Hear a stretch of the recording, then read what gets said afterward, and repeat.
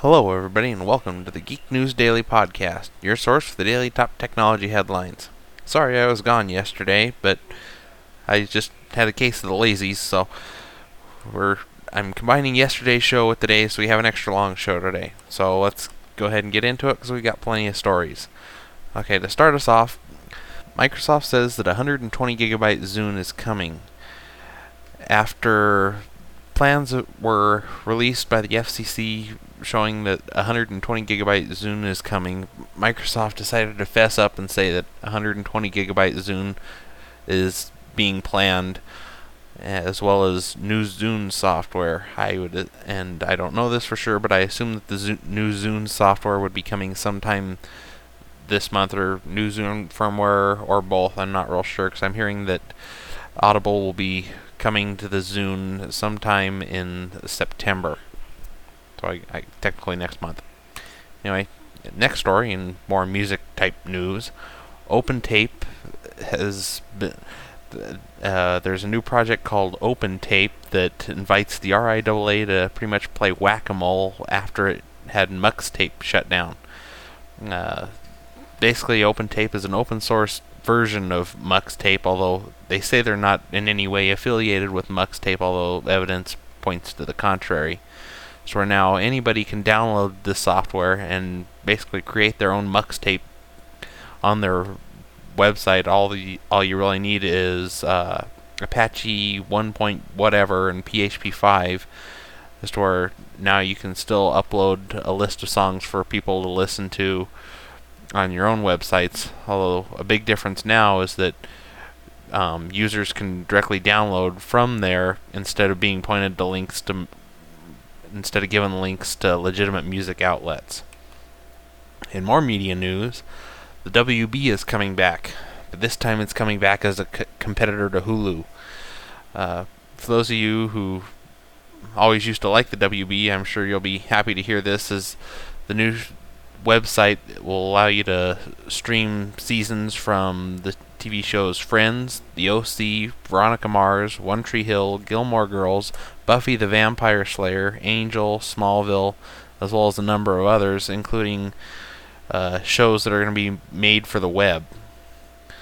So if you're looking for an alternative to Hulu that's got even more shows, this might be what you're looking for, especially if you're a fan of Friends like I am. Now let's start off with some iPhone news. Got 3 different stories here. First, AT&T has decided to add 2 international data plans to the iPhone. One of them will be a 100 megabyte global data package that'll be $120 a month on top of your regular package, or a 200 megabyte package on top of your regular package that runs $200 a month. So you still don't have much to go with, but at least now you have a plan. In our second iPhone story, the iPhone 3Gs now outnumber the first generation iPhones. Even though there's plenty of iPhone stories about having issues, sometime in the next week, more than 6 million iPhone 3Gs will be out around the world, which is more than the first generation iPhones.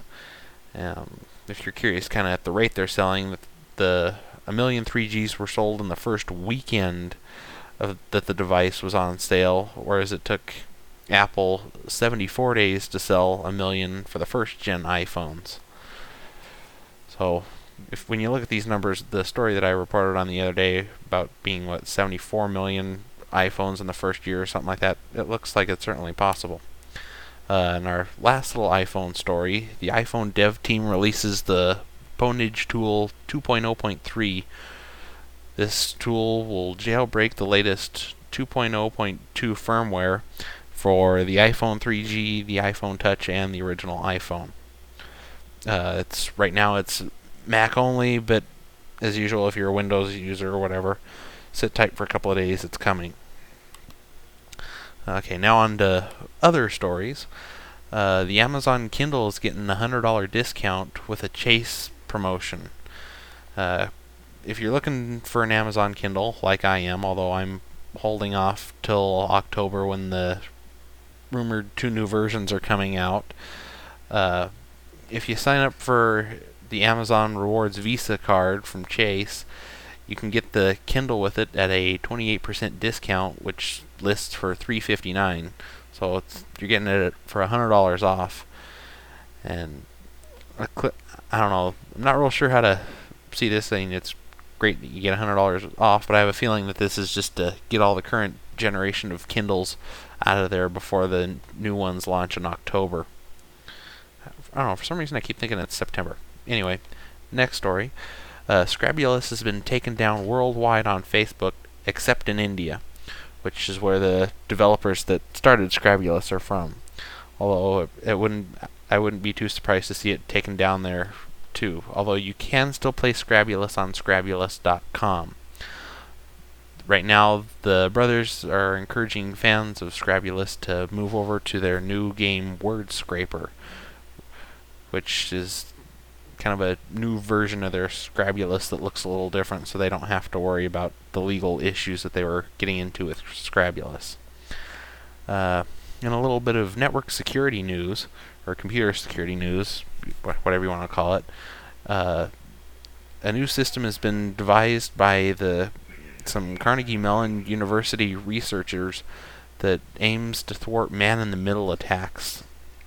They do this by providing a way to verify authenticity of self-signed certificates using a distributed network of notary servers that will evaluate the public key to a target destination so that the validity can be ascertained.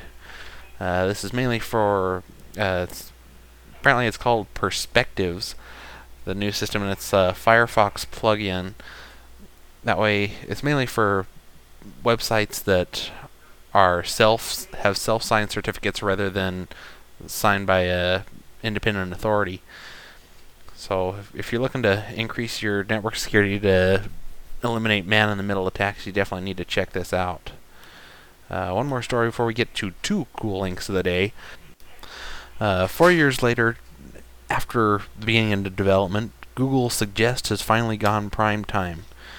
If you've used Google in the last day, you've realized this, but it's basically where when you're filling out your little search query, it'll give you suggestions of what it thinks you're typing and how many results are going to show up for those particular terms.